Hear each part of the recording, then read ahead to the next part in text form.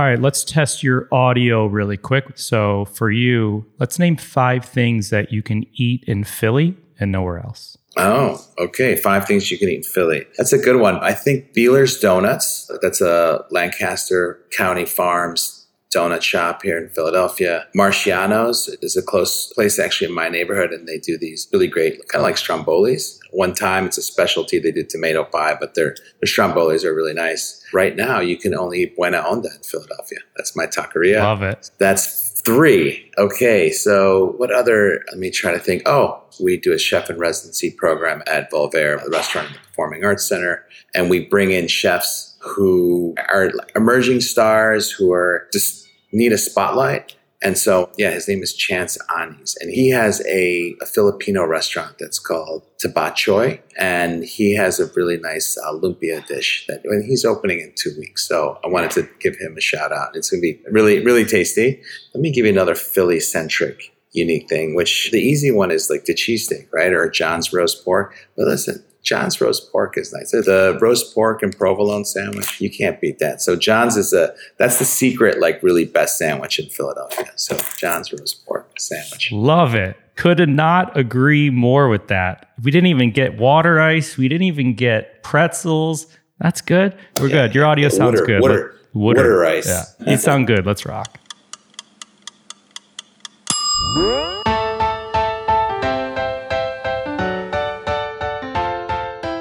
Hey everyone, I'm Cappy and you're listening to Beyond the Plate. I'm a chef by trade and hospitality professional. By day, I head up Rachel Ray's culinary operations and co-founded her cooking and kids charity called Yummo. 5 years ago, I had the idea to put together a podcast where we sit down with the world's culinary elite to explore their journey into the food industry and the social impact they have made in their community. Hence, the name Beyond the Plate. If you're new to the pod, welcome.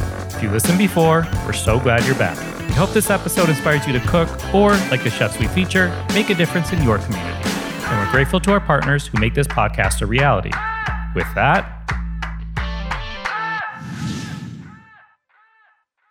this episode is brought to you by our friends at Ford's Gin. If you're like me and you enjoy a good gin and tonic or a Negroni or 2, or maybe you're a martini person like my good buddy Ian here, regardless, seeing a bunch of different gin bottles at a bar, restaurant, or liquor store can be a little daunting.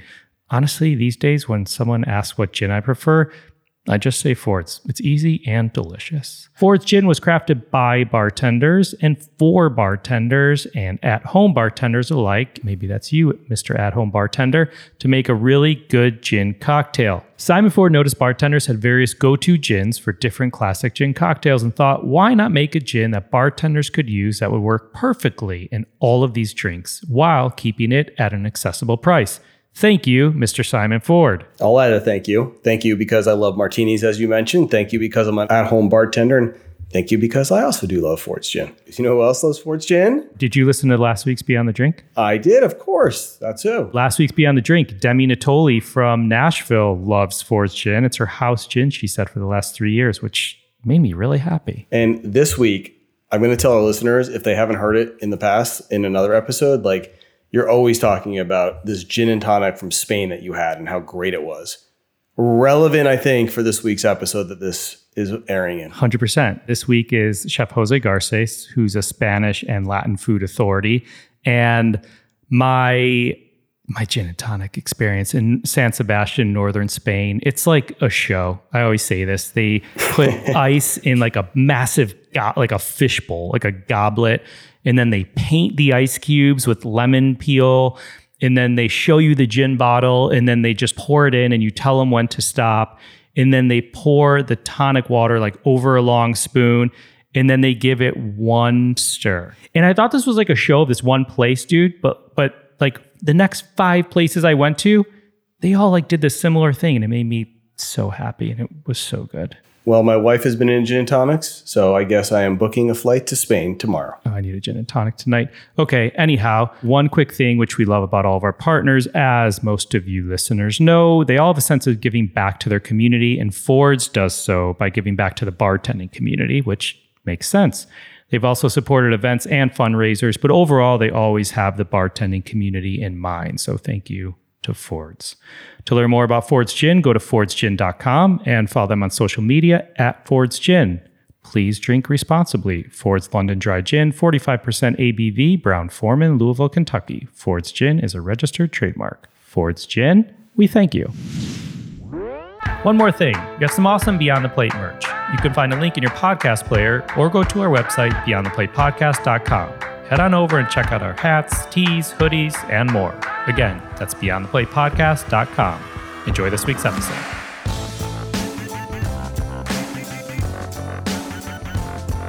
Today's guest is an Iron Chef, father, husband, cookbook author, James Beard Award winner, entrepreneur, and food innovator. He's known as a leading culinary authority of Spanish and Latin American food and continuously pushes the boundaries of culinary excellence. He's behind a number of restaurants in one of my favorite food cities, Philadelphia, ranging from Spanish tapas at his first restaurant, Amada, to a tasting menu style experience at Volver. He co-founded the Garces Foundation in 2011, which provides ongoing and actionable assistance to the immigrant community of Philadelphia. Can't wait to talk more about that. Please enjoy this episode as we go beyond the plate with a chef I partly blame for the existence of this podcast, Chef Jose Garces. Wow. Thank you. Thank you for such a nice introduction. And I'm really happy to be on the show with you. Dude, it's so good to have you. It was a long time coming. Over 10 years ago, I started a version of this podcast before it was a podcast at a culinary school in Chicago called Le Cordon Bleu. And at the time, we had seen each other around at different festivals, food festivals around the country. And I had told you about this project. And you were one of the few chefs who consistently asked me about it whenever I saw you. You were like, hey, what's going on with that? Hey, what's going on with that? And I had stopped doing it, and you continuously asking me kind of lit a fire under my ass to get going. And between you and between Salomanoff, also in Philly, with some of the, the work he was doing in the community, God, I think I have Philly to blame for Beyond the Plate. So Wow. To blame or to thank? I mean, either way, I think a positive blame. How's Philly, man? It's good. It's as we are in most urban centers, sadly, crime and safety is an issue. And I would say in general, it's, we're coming out of COVID and there's a lot of good energy around that. There's, I would say, like a whole new workforce that's going to come online and are infiltrating our industry here in Philly and I think probably around the country. There's so much talent here in Philadelphia. There's so much pride in food and what we do.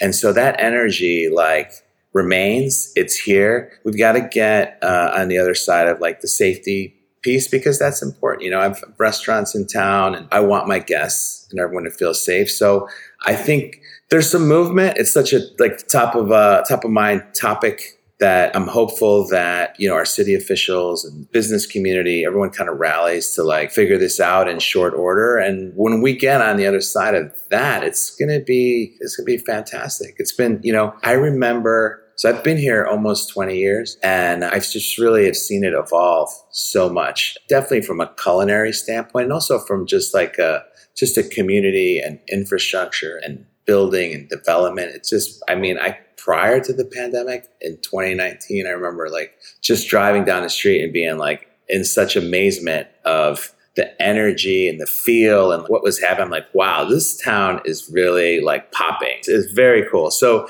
I think being on the other side of the pandemic, hopefully, and all's good this winter, we can, start to revisit that and relive that and keep moving again. Yeah, love it. I feel like you always have a new project happening. Whenever I'm what's he up to? I feel like there's always something going on. Is that a personal trait of yours that you love being busy, or is that a business acumen you learned at some point in your life? I think that I just enjoy being creative. I enjoy exploring all aspects of our industry. When I first started cooking, I remember, line cooking and really just doing this one job every day. After about maybe a year of that, I was like, okay, this is really limiting my scope of what I want. It's just too repetitive for me. What I really discovered was that, I enjoyed all aspects of our business and all aspects of food and beverage, and just the exploration, the curation, the learning, making mistakes, learning from those mistakes. And so to me, I think it's maybe just natural. It's just something right now is such an incredible time from that standpoint. The pandemic actually was able to give me a pause in restaurant operations, and which I had wanted for some time. I'd been doing it and I was like, oh, okay, now I'm forced to pause in as far as like restaurants. It really allowed me to explore retail, food retail, my own personal like content that I wanted to produce as well, like video content and development. Lots to talk about on that front. And there's just, I've had a great time the last couple of years. I actually, here in my personal like cook studio space. I love this. I built this so year, cool. And it's my own kind of like private hang. I live 10 minutes from here, and just I call it I launched a personal site as well. I call this Shikutsu, which means foodie in Japanese. It's a place where I can get creative. I can be alone. I like that. I like some alone time as well. We just filmed 31-minute pieces for Reels, and we're going to launch on TikTok too, just I think because I have to. And so they're 31-minute, I'm calling them JG's Essentials. So they're pantry items, they're like vinaigrettes, they're aiolis, they're rubs, marinades, and just things that I think are really applicable for our time. And then you'll watch them on Instagram Reels, and then there'll be a link back to my site where the recipe lives. And I'm going to start building like a nice culinary library for folks to come visit and enjoy. That's fantastic. So yes, you love being busy and can't sit still. I think so. Yeah. And what's crazy now is like I've been parenting as well for 20 years. My oldest she'll be 20 in a few weeks, and my youngest is 15. And they occupy such a big part of my life too, big part of my time. And then, you'll see as kids get older, that you start to claw back a little of your own personal time as well. So I'm finding that, and I'm like, oh, wow, this is like a whole new world that's happening right now. The kids are a little more independent, and I can get some time back. So that's scary too at the same time, because now I can get myself into other things, which, I think it's an exciting time in food. In general, I think that we're eating differently. There's just so many different ways for us to deliver as culinarians, deliver experiences to our guests and fans and whatnot. And I'm excited about that. I've got plenty of energy. Looking forward to the future for sure. Yes, love it. All right, let's go back a little bit. Take me back to Chicago. I'm sitting here now, taking me back to Chicago, your old stomping grounds. How do you describe your childhood? Oh, childhood. Childhood was pretty intense. Both parents immigrated from Ecuador in the late 1960s. My dad went to UIC. He went there. He was 19. He went to college there. That was his goal, was to get a degree. And he brought my mom. I was born there in 72. But we very much lived this kind of immigrant lifestyle. And at home, it was very much, okay, we had, our Ecuadorian and Latin culture in the home front, but we're also assimilating to the U.S., to America, and trying to be American. And so that kind of dynamic, and growing up in Chicago, I grew up on the Northwest Side, like mostly around like Irving and Central, Belmont and Austin, Diversey and Cicero. Again, like, my parents were like, they were check to check, month to month, trying to, get it done, feed 3 boys. And along the way, they were teaching us their values and kind of, call it Ecuadorian culture. And I really appreciated that we lived in Irish neighborhoods, Mexican neighborhoods, Polish neighborhoods, and got like a lot of that influence as well. So I think that kind of upbringing really paved my like inspirations for food. It really was like a big part of why I became so passionate about food, because I had so much exposure to all these different cultures. That's cool. How do you think mom and dad being immigrants like impacted or influenced you growing up? Was it, as you said, like a value related thing, or is there more beyond that? Yeah. I mean, I think that, your work ethic, they got up every day and they were doing it. My mom was basically like an assembly, like factory worker. She would go and she did some quality control, but she was, had a job and then had to come home, make a meal for everybody, and then do it again the next morning. And so I saw that for years. My dad, again, I saw him do the same, kind of become entrepreneurial. He's, a lot of like my entrepreneurial traits, I think, came from him, because he was always into something. He was an electronic service tech for a packaging machine making company called Triangle Packaging. They're up there in So they're still there. They've been doing it for a long time. And once he left Triangle, he started his own business and started redoing new machines and reselling them. And so I saw his entrepreneurial acumen, really start to take off and get into different businesses. And so that kind of work ethic that I had and their drive to like succeed and really just make it, was very inspirational. And from a food standpoint, I mean, my gosh, we had pizza night Friday nights, and that was like pretty much the extent of our big nights out. From time to time, we'd eat out, but it was mostly home cooked meals. So a lot of like empanadas, ceviches. My dad used to love to grill on the weekends. My grandma would come from Ecuador every summer to like visit us, and she was an amazing cook. So yeah, I think it was a wonderful experience from that standpoint. Did you say mom mostly cooked? My mom was like the weekday cook, and then my dad used to like hone it on the weekends. And we used to go to, they're there, you're in Chicago, Andrew, the Jimenez, the Mexican grocer.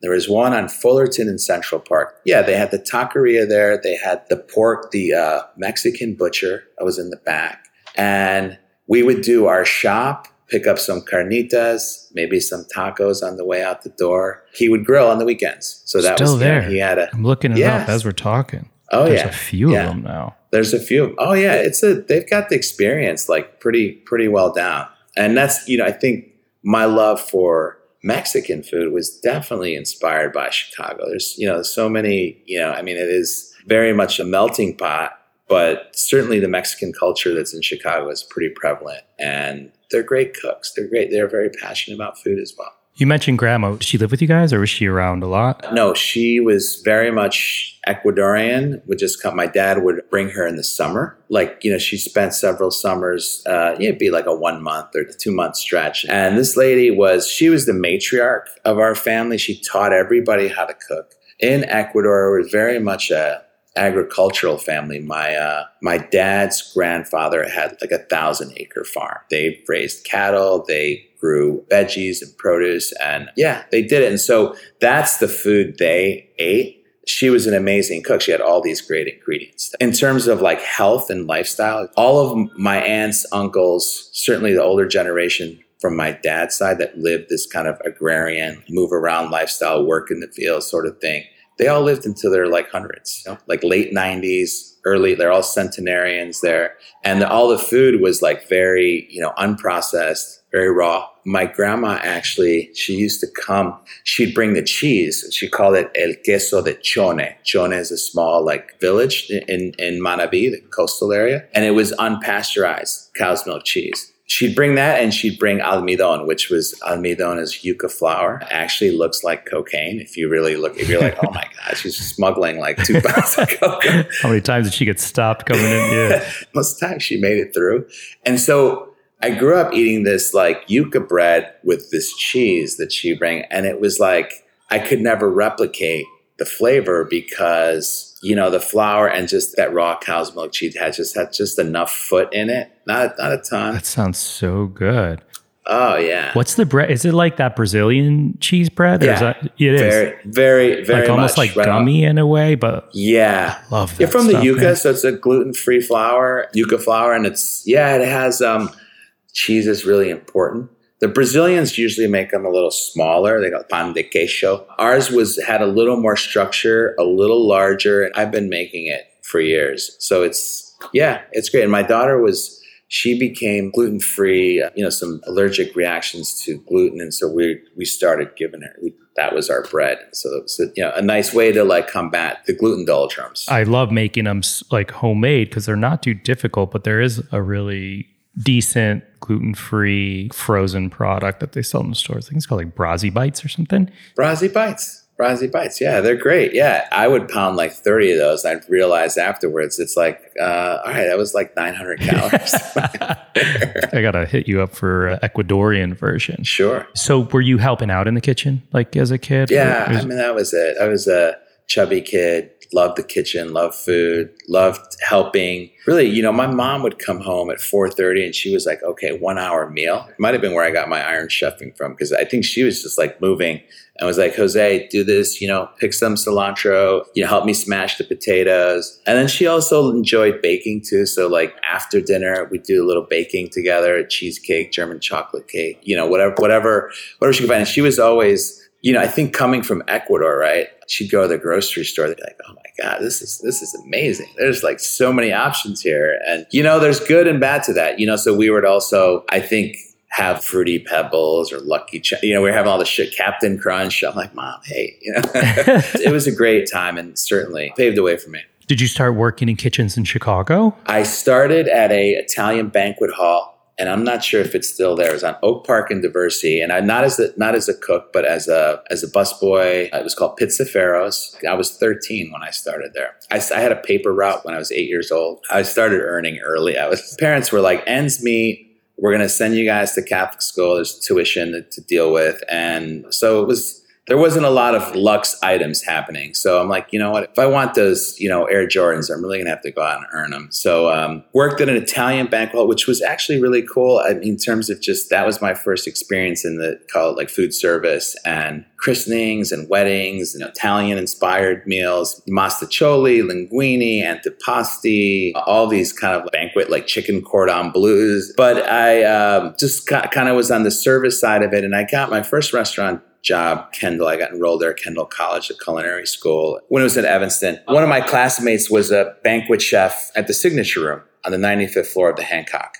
So he was like, hey, Jose, they need a garde manger here. Do you want to come and get into it? And that was my first exposure was there. And that was awesome. It was, again, another learning moment, enjoying all aspects of service, whether it was like catering or a la carte, and learning to be a garde manger cook. It's a really special time. Did you go to Kendall right out of high school? I didn't. I went to junior college for a couple of years. I went to Harper and Wright. I was, honestly, Cappy, I had no calling. I was really like, okay, I'm trying to figure out. I finished high school and I was an athlete in high school, played football and wrestled. I was probably just way too much into my own self in teenage years at that time, and looked up and I was like, okay, high school's over. Where am I going? What am I doing?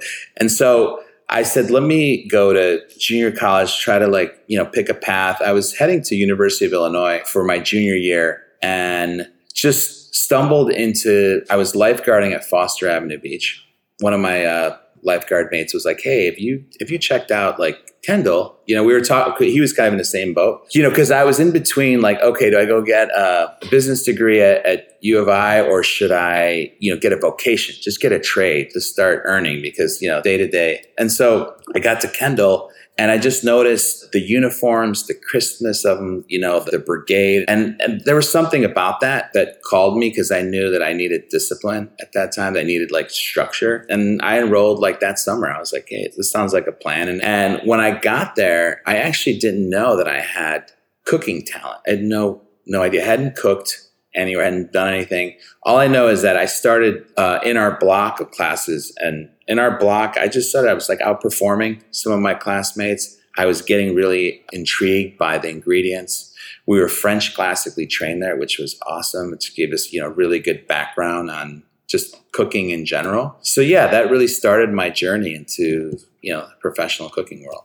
That's amazing. What was your plan after culinary school? After culinary school, see, the thing that was great about, and what I still really love about our industry is that there's just so much that you can really explore and do. And when I got there is that I had no clues into the industry other than my banqueting at Pizzaferros, when I was a kid. So I got there and I was like, oh, wow, I can go work in hotels. I can work abroad, go to 4-star fine dining restaurants and really take that path. I was like, oh man, this is just amazing. I've got tons of options to choose from. So after school, I actually really wanted to go to France because of, the inspiration I had there. But I realized that, language barrier might be tough. So knowing Spanish, I said, I wanted to just get European influence.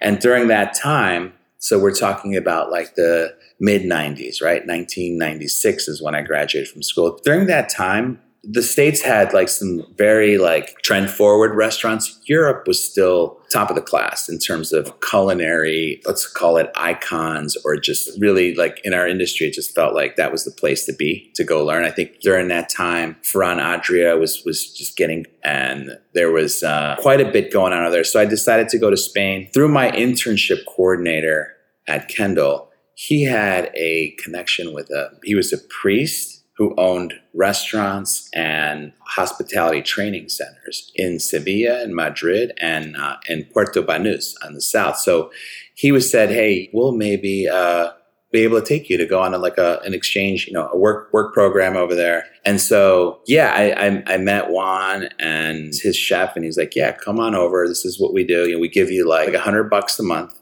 but you get your room and board taken care of and meals at the restaurants. So I was like, okay, I think I can make that work. And somehow I think I left with like $1,000 in my pocket and made it through almost like 6 months of just making it stretch. And really, that's where I learned, truly Spanish culture and cuisine. In the restaurant I worked, there were chefs from all over Spain, from the north, the south, the Basque region. And I really started to understand regionality in Spanish cooking. And I think the best part for me was every day we had family meal and each cook made their own version of paella. So I had a lot of paella over there. I got to experience it, but yeah, it was hugely, valuable. And that was like right after school, I just jumped right into that. And so you were there 6 months, you said? Yeah, 6 months. And then you came back. Did you go back to Chicago? No, my girlfriend, before I left, I had said, hey, I'm going to go here, see what, I was still pretty young kid in early 20s, see how it goes. She came to visit me at the end of my tenure there and was like, we traveled a bit. And she said, hey, Jose, my family's in New York. I'm going to take a job over there. Will you come back with me? And I was like, hey, okay, that sounds good.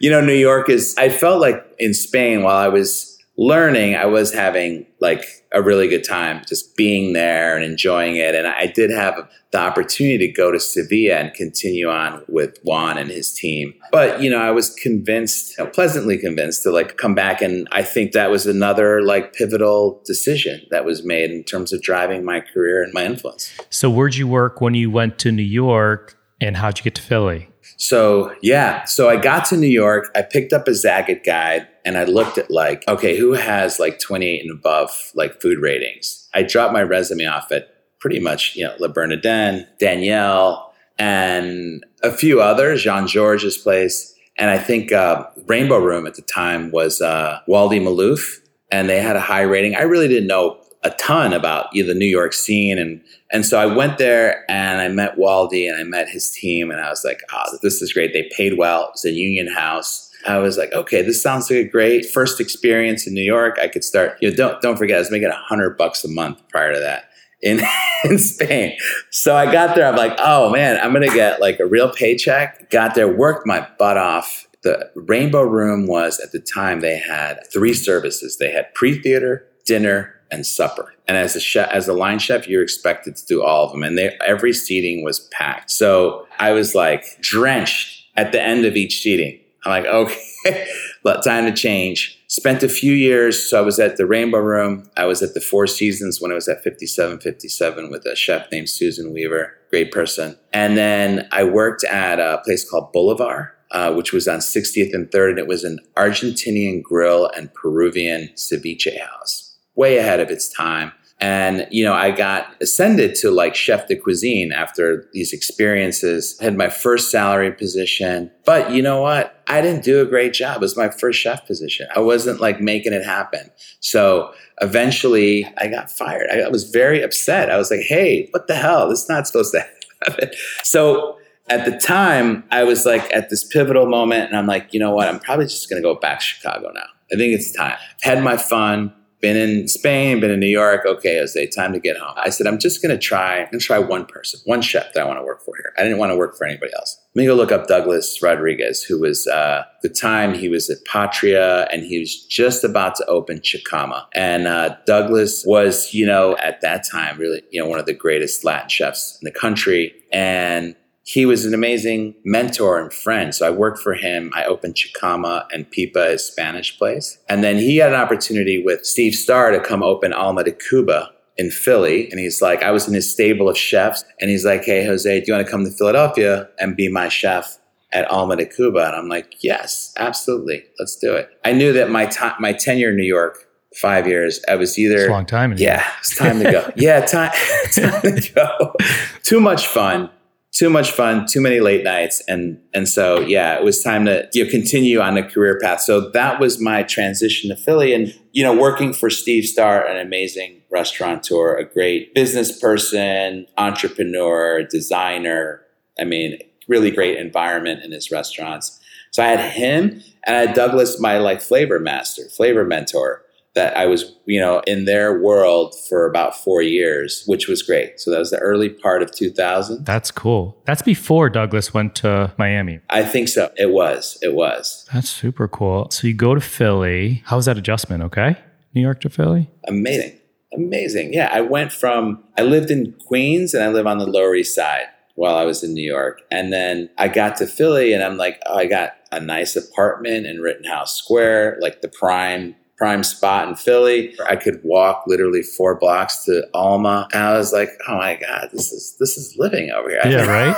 I get crushed in New York for years. So how long were you at Alma? Did you go from Alma to opening your own place? No. So that was, again, another learning curve. I was at Alma for 2 years. Then I was kind of hungry to do something. I had gotten Alma to a good success. I'll give you a funny story, just the way it works in this business. So Douglas and I got there. And we were doing really the similar food that we were doing in Chicama. And there was another chef here in Philly, like a Latin chef, who was Guillermo Pernot. And, if you come to Philly, man, it's Philly is dude, there's a lot of Philly pride, the whole, sports culture phenomena. They were not rooting for us. There was a lot of anti New York sentiment that was going on. So we get there and the food is just not resonating fully. We're getting some we're getting dinged up a little bit from the local reviewers. And Steven's like, guys, you're not going to make this work. I'm going to turn into a Chinese restaurant tomorrow. So, and it really was oh my God, I just moved my life here. But it was good in that it just forced me to dig deep and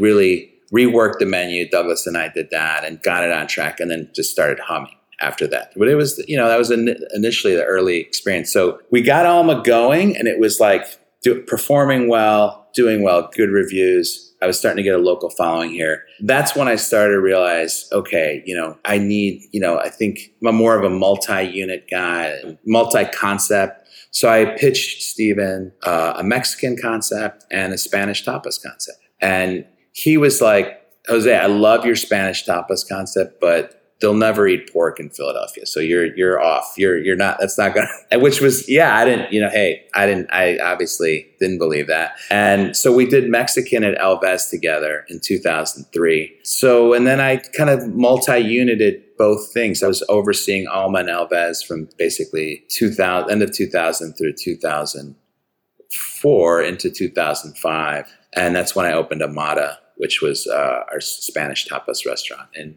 Philly. How was Douglas with you opening up another unit with Steven? I think initially he might have been thrown up, but it also in his true nature, very supportive, at least outwardly. I mean, inside he might have been what the hell? But outwardly to me, he was hey, yeah, I have that drive that has existed. And, I had it, I was in town and it wasn't, I was look, I'm not gonna let Alma fall down. I'm going to manage them both. And really for me, it was from a business perspective. Now I'm looking at 2 P&Ls, 2 businesses and how they're running, what's affecting each one. And, the good thing about Steve's organization at the time was it was a business. Very hey, you got to you're not just cooking over here. He gave us autonomy to run the business and he expected us to do it in that fashion. So that was good. Did you leave Star and open Amada or did he help you open Amada? I left Star. So he, at the time, I remember I went to him and I said, hey, I've got this location on Chestnut Street that I like.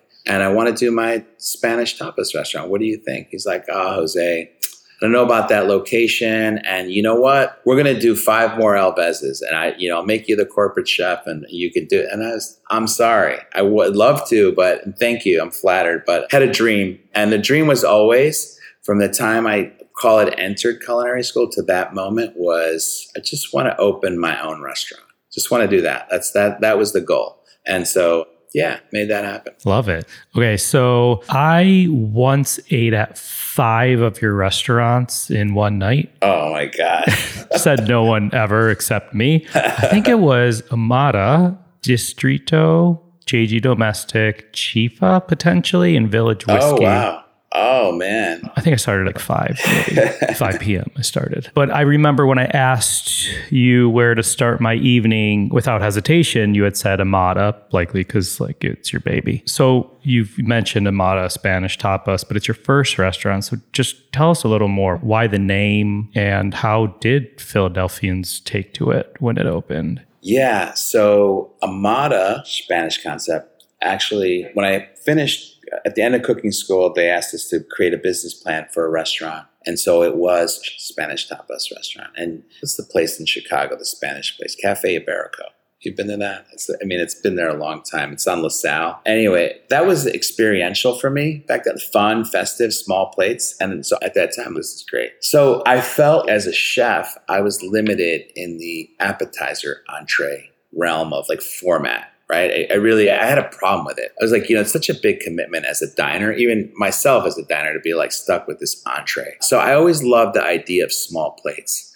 And naturally, Spain has that kind of that pedigree. So I'm like, okay, this format works. I love Spanish food. I was in Spain and the name was easy. I named it after my grandma. Her nickname was Mamita Amada, which means beloved. It just kind of rolls off your tongue. It creates this, and it still does. The restaurants, Amada's, we just turned 17. We'll be 18 coming up here in 2023. And yeah, it just has still to this day, has this aura or energy about it when you walk in that's just feels good. It feels warm. Feels inviting. I'm excited because I'm opening an Amada out in the suburbs here in Pennsylvania, Wayne, Radnor.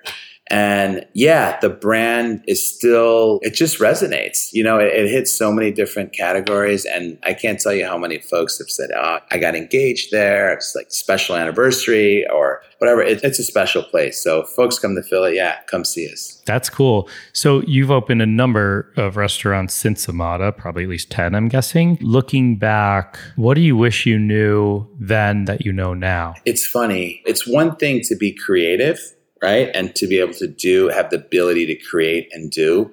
It's another thing to be able to create and then master those things that you create, like really master them and also attain them and sustain them. That's the other aspect of it. So when you're in your creative mode, you're like, oh man, sky's the limit. Let's go. Let's do this. But, knowing now that there's a certain amount of respect that I have for mastery of one thing or two things. In this day, back in those days, I was just I wanted to get my ideas out there. I wanted to get my concepts out there. And my strategy was, well, if I can recruit and train talent that can keep up with my, standards and my vision, then not a problem. We could do it. But that's challenging. Yeah. So that's the one thing I would tell my old self. Hey, be careful. It's a lot.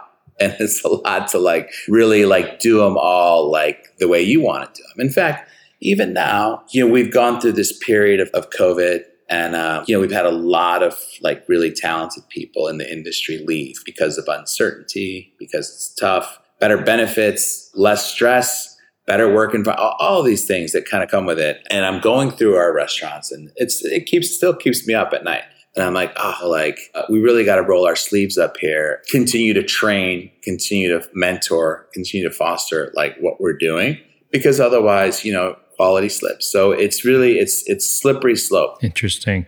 One of our early seasons, we talked with Rich Melman, who I'm sure you're familiar with as a Chicago guy, but he was making some interesting points about growth from 1 to 2 restaurants versus going from 2 to 10 restaurants. Was it harder for you having that first one of your own and opening up a second, or having 2 and scaling in a bigger way? I think for me, because I had the initial multi-unit experience of having Alma de Cuba and Alves, 2 felt very manageable. And 3 felt okay too, within the city footprint and all that. I think when we started getting into other states and moving, we were in Scottsdale, Arizona. We were in Palm Springs, California. I was in Chicago for a long time, which didn't feel like I had a great team there. But I think that scaling and kind of maintaining the brands and the integrity, that's when it became more challenging. And I remember like coming home from the airport on a visit to one of the restaurants and being like, not sure how I feel about that situation. So, and I think some chefs can look at it and say, well, that's just part of the business. Yeah, I don't know that I view it that way anymore. Interesting. So like mentor wise, I guess, you talk about Douglas a little bit. We talked about Steven. I'm guessing there was others along the way potentially, but are there any resources you'd recommend for like a young cook that you wish you had or that you did have and use? Yeah. I mean, well, I can tell you right now, we currently have, and I'm not going to answer your question directly, but I'm going to tell you what's happening in I call it like a mentorship capacity. So at Volver, our Forbes 5-star restaurant at the Kimmel Center, we closed it during COVID because it's really, a function of the orchestra and the Performing Arts Center, and they were closed. So when we reopened it, we looked at the chef in residency program. So we looked at a diverse background of chefs, also chefs that have been affected by COVID. Maybe they had a smaller place or that was affected and they had to close, or up and coming chefs, maybe someone who's really like on the rise. And so we started the chef in residency program. We're into our second season. Each chef comes for 8 weeks. They provide their recipes to us. Our staff cooks them. They're not obligated to be there. They come when they want and they hang and do whatever. There's a line item on there for them, for guests to donate to either their next cause or their restaurant. Our foundation matches it. It's a win-win. But for me, it's a couple things. I get to meet, some really talented younger folks. I get to understand their food and cuisine. So this year we have a Polish chef. We have a Filipino chef. Our first big group, Harley, he cooks what he calls Black folk style cooking. So really food from his grandma. And so that's, from a mentoring standpoint, I'm really enjoying getting to meet these guys and talk to them about, hey, I'm open to you and let's talk through your business plan or what you need. And yeah, I think when I started, I had pretty much figured out on my own. How do I negotiate a lease? How do I engage my contractors? How do I build a restaurant? There was not a lot of mentoring or resources available. So I think that's a niche. That's a need. And, Andrew, maybe that's our next business model. What do you think? Let's do it. Do it, man. Just do it. So another thing I'm always fascinated about with you and your concepts is how and you've talked about this a tad, weaving various cultures and cuisines into your restaurants while staying true to your roots. I mentioned I ate at Chifa with RIP. I love that place, man, which was a Peruvian Chinese concept. But I didn't realize the extent of your love of Japan. Oh, yeah.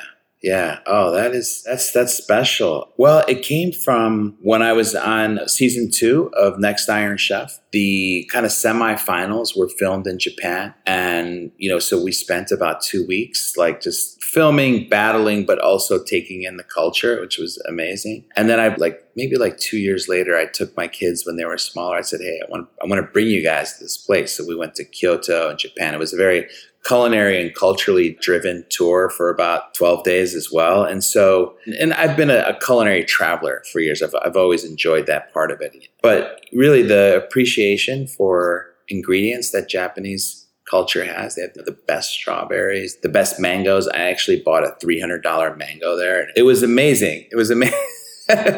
So yeah. And I think what I also appreciated about it is there's specialization. So if you're going to get soba, you just get soba. If you're going to get tempura, the guy just only making tempura. So I still really appreciate the food culture. And it's funny, when we opened Chifa, I went to Lima and Cusco in search of chifa, right? This kind of fusion of Chinese and Peruvian cuisines. What I found was Chinese restaurants just making Chinese food with some Peruvian ingredients. So I had to come back and actually make that fusion here. But while I was there, I did discover Nikkei cuisine, which was a fusion of Peruvian and Japanese cuisine. And there was several restaurants that practiced it. Amazing. That's Nobu's inspiration as well. That's, part of his story. I'm a big fan of Chef Nobu. It's out there, I think, but you never know. You've opened a bunch of restaurants, you've closed some. How do you handle a restaurant closing?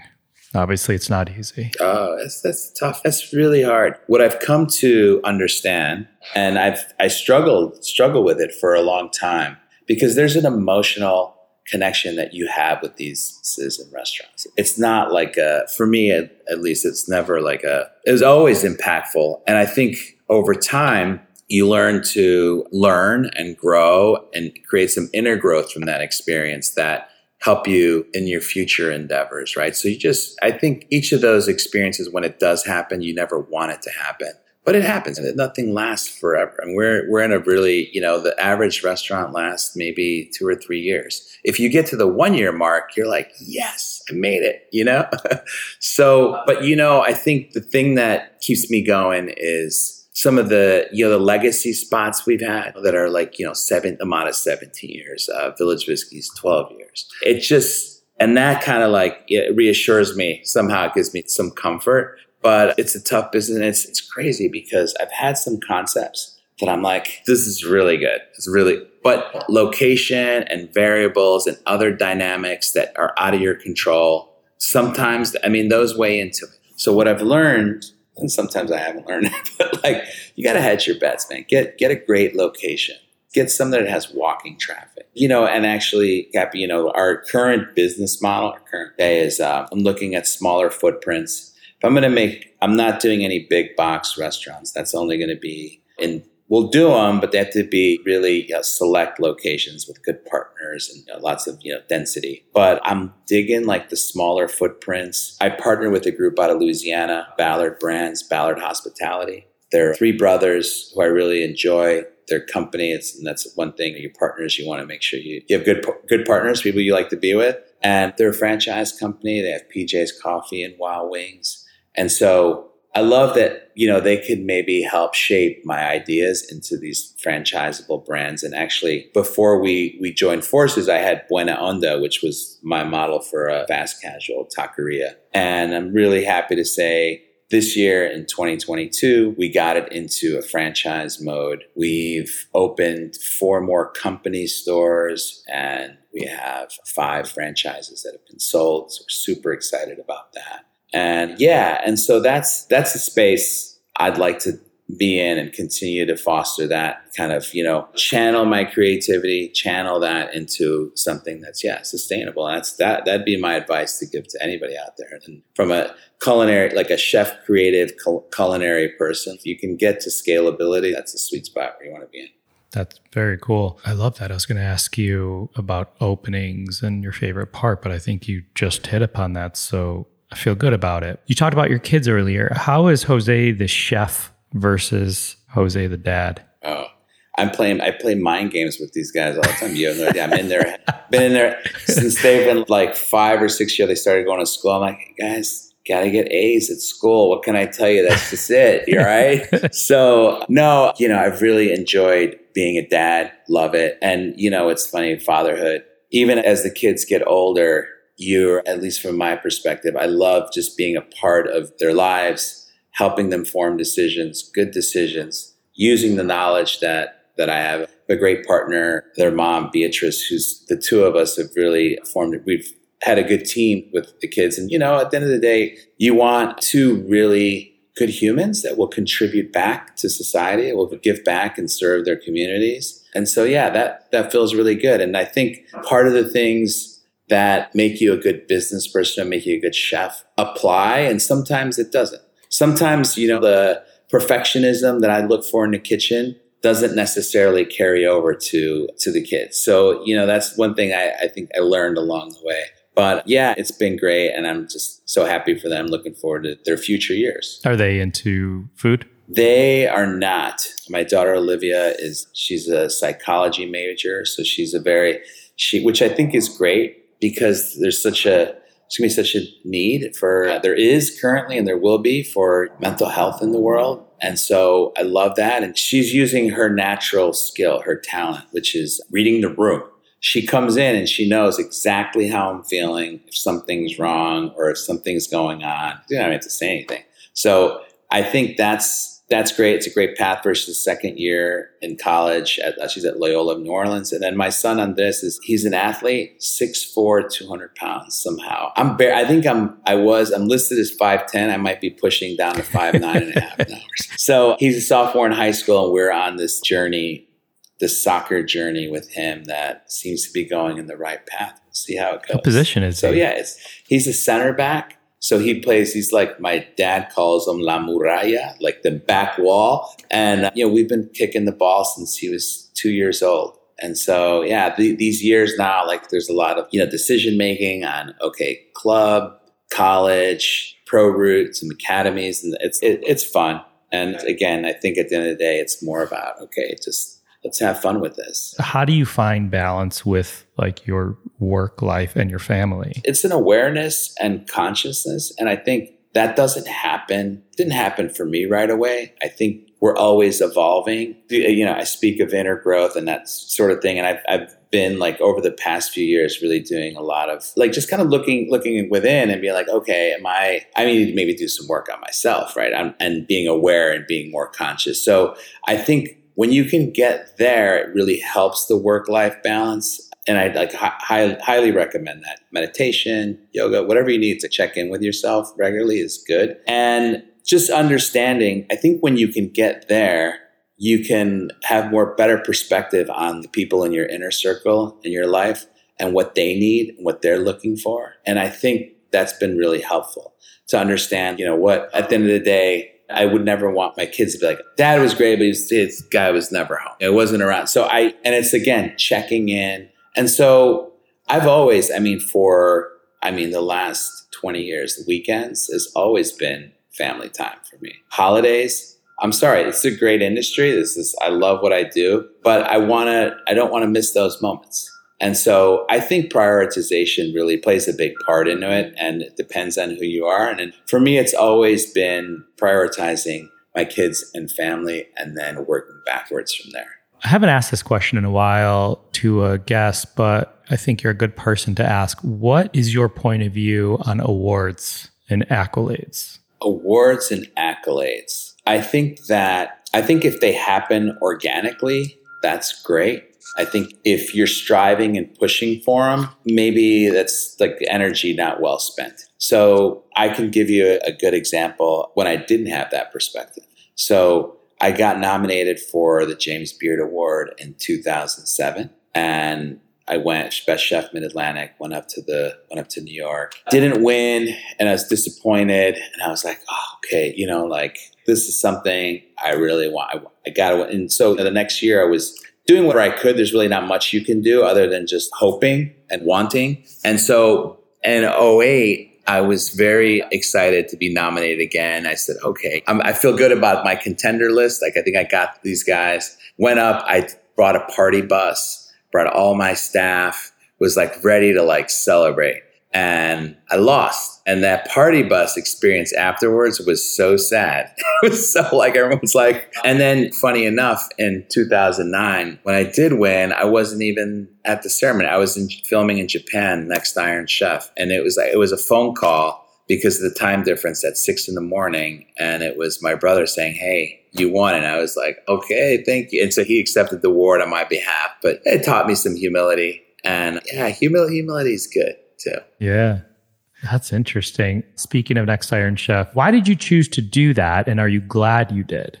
I chose to do it. No, I wouldn't say not really ultimately I made the choice, but it was very fortuitous that producers reached out to me in 2007 and said, "Hey, will you audition for season 1 of Next Iron Chef?" And I had not been in the TV world at all, really up until that point. And I was excited, as a chef. It's like, one of my favorite chefs was growing up was, at the beginning, the height of like Food Network was, Emeril was on, Mario was on.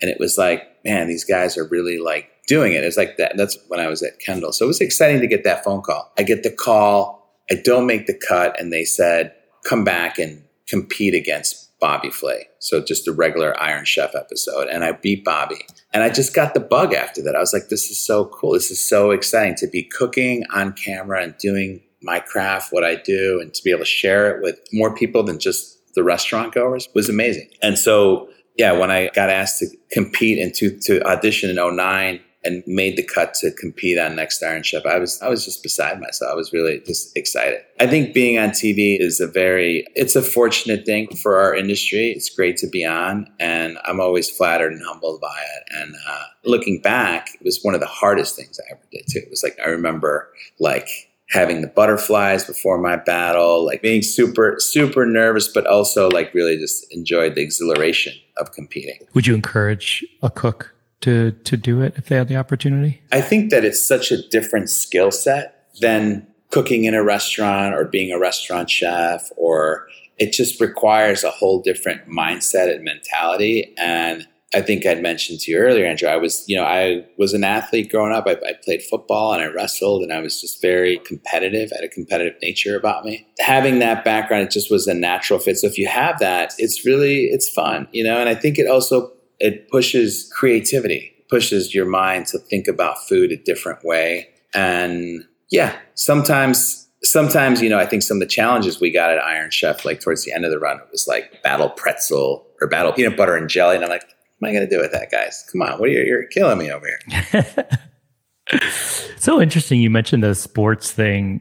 It's come up time and time again. I guess it's not that surprising when you think about it. Thomas Keller mentioned it because he was like a big baseball guy, like playing Little League and stuff. And then this season, Daniel Hum mentioned it because I feel like he was a professional cyclist potentially, if not was well on his way there. But it's probably organization, teamwork, competitiveness, probably all of these things. It's all of it. And I'm happy my son's learning a team sport, even basketball and soccer, because it teaches you a lot of responsibility, a lot of looking out for others in the best interest of the team. My son has from time to time has been like, Dad, I'm tired. I'm like, hey, dude, that's sorry. You made a commitment. This is where we're at.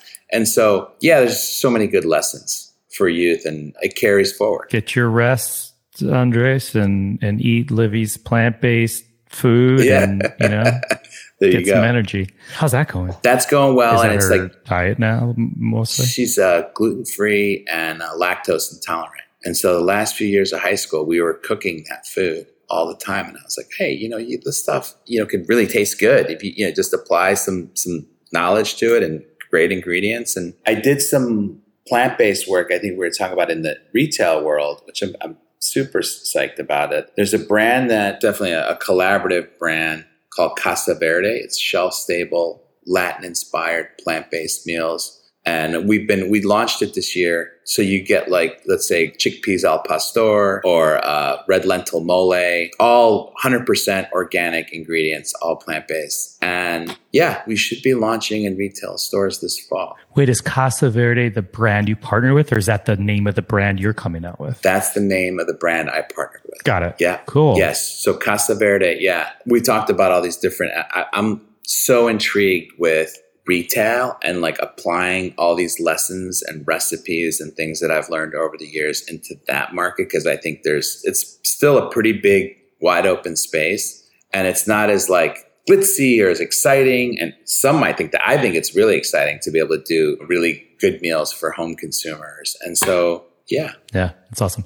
I want to touch on philanthropy for sure. You're very philanthropic, and the podcast celebrates social impact and philanthropy. Every episode, love learning how different chefs and restaurateurs do it, whether it's a personal foundation, another organization or cause they support. And they all truthfully have it their own way of how they do it. But I'm super psyched to touch on this with you because I know in 2011, you co-founded the Garces Foundation.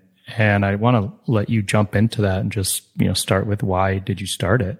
Yeah, so we started it because I started with Beatrice Garces. And, as a chef, you get asked to do a lot of philanthropic missions. And I had been doing those for several years. And I said, you know what, I want to be able to touch this a little bit more. I want to be able to participate. And that was my thinking going into it, but really there was an event that occurred. There was a butcher who worked for us. He'd worked for me for a couple of years. His name was Felipe Lopez. He one day just didn't show up to work. And then the second day came and we were like, hey, what's going on with Felipe? We went to his house and because we were concerned, no one had heard from him. And he was there. He was sick. And he was just like, chef, I'm not feeling good. And I'm like, hey, why don't you go to the doctor? Like, let's get you. He's like, well, I don't want to be deported.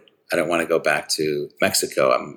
That's going to happen. So we thought, well, that's a problem. We've got, certainly an undocumented immigrant workforce that is here. They're doing the jobs that a lot of Americans don't want to do. And that's part of our reality. And so Felipe, we got him seen and he was stage 4 cancer and unfortunately passed and could have been, had he been diagnosed earlier, he probably would have survived and got treatment and whatnot. So that was a pretty tragic day for us. I mean, again, we had spent some time like caring for him and trying to reach out to his family members. And yeah, it was pretty sad. And that was kind of the launch of it was like, this community really needs some help, whether it's really health. Health is where it began. So we started these community health days where the community could come in, they would get free dental, diabetes, cholesterol, just overall health checkups. There's volunteer doctors and dentists at Beatrice's dental office that would come in. And then she also provided ongoing dental care for them at like no cost.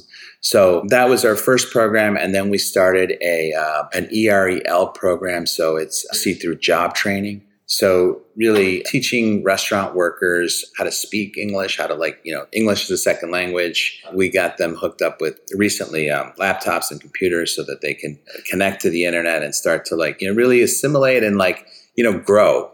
Our hope was that prep cooks and dishwashers could become sous chefs and executive chefs or servers by just learning the English language.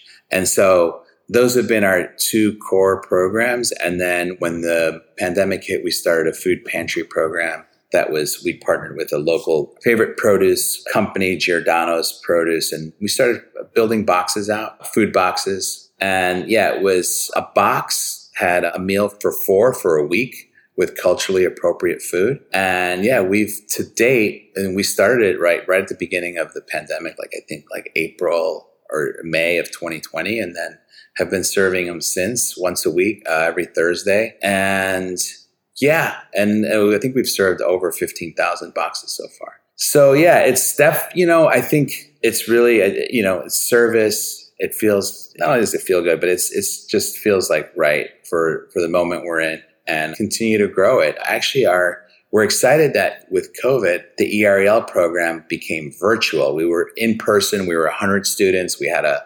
classroom in Philadelphia and South Philly where the community lives. And now that we have our programming, so we did a year of virtual learning for everybody. We feel like it can expand to other states or other communities pretty easily. And that's kind of the goal we have coming up. I love that.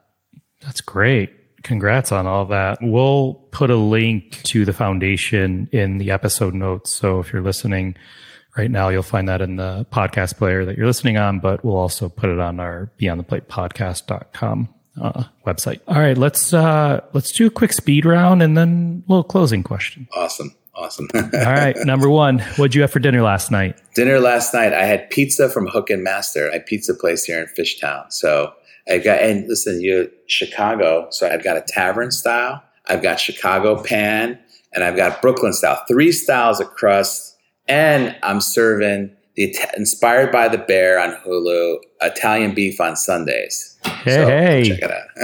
Steve Dolinsky from Chicago, if you're listening, there's some Philly pizza for you to go try. Name a smell in the kitchen you love. Cumin. I love the smell of spice in general. I can go into an Indian kitchen and be very happy for a long period of time. So yes, but cumin is something it's distinct, it's unique and toasted. And I'm just not an overabundance of it, just enough to hit it. And love it. Name a smell in the kitchen you hate. I guess maybe trash.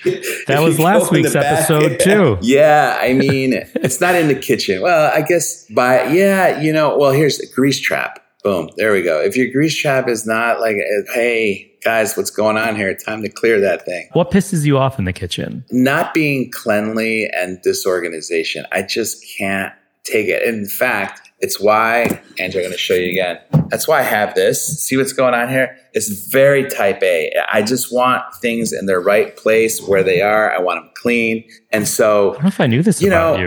It's just, it's just a quick story. I went into one of the kitchens yesterday and I saw one of my chefs and trying the food. He's like, "Chef, how'd you like everything?" I'm like, everything was great. Thank you.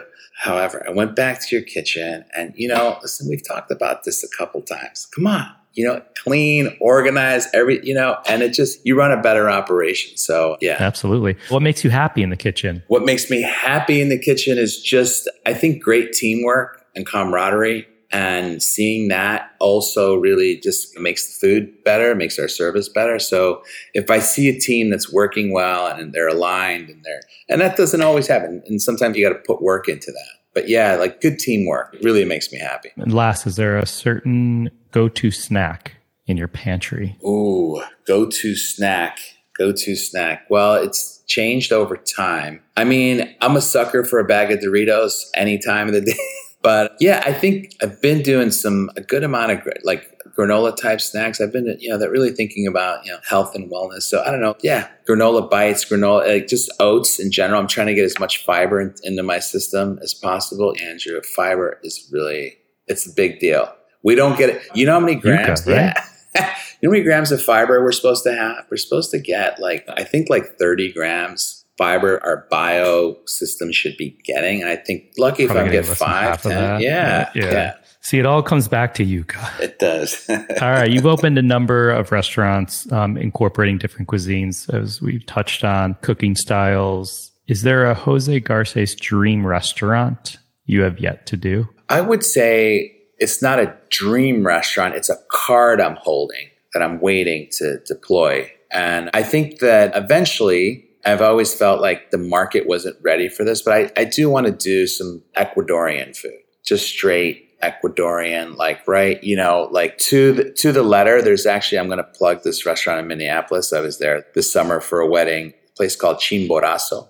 Chimborazo is a mountain in Ecuador, Chimborazo. It was I felt like I was in Ecuador and they really nailed it. They nailed all of the flavors, all the different techniques. It was perfect. So, and it was full and I'm like, oh man, there is a market for Ecuadorian cuisine. I think it can happen. So I don't know. That's something I'm just waiting for the right time and place. Time and place will dictate that. Yeah, I love that. Now you're having me crave some Ecuadorian food. I got to look it up. There's got to be some places here. Oh, Chicago, there is. Right? I'll go to La Peña. It's near the old Six Corners, Irving and I'm an old Chicago guy, so Irving and Cicero up that way. La Peña, and there's a few others. You hit me up offline. I'll give them to you. I still have my cousins are Ecuadorian. They live there and they know all the good spots. All right, dude, this was a blast. I was enjoying, chatting, learning. It's good stuff, man. Yeah, that was fun. I get the gift of gab. My wife likes to say, Jose, just we had fun. Awesome. Thank you. Be well. Bye now. Thanks again to Chef Jose Garces. Find him on Instagram at Chef Jose Garces or at chefgarces.com. To learn more about the Garces Foundation, go to garcesfoundation.org. We'll share a link to those websites in the episode notes and at beyondtheplatepodcast.com. Find me and keep up to date with this podcast across all social media at On Cappy's Plate or go to beyondtheplatepodcast.com. Beyond the Plate is on all the socials at BT Plate Podcast.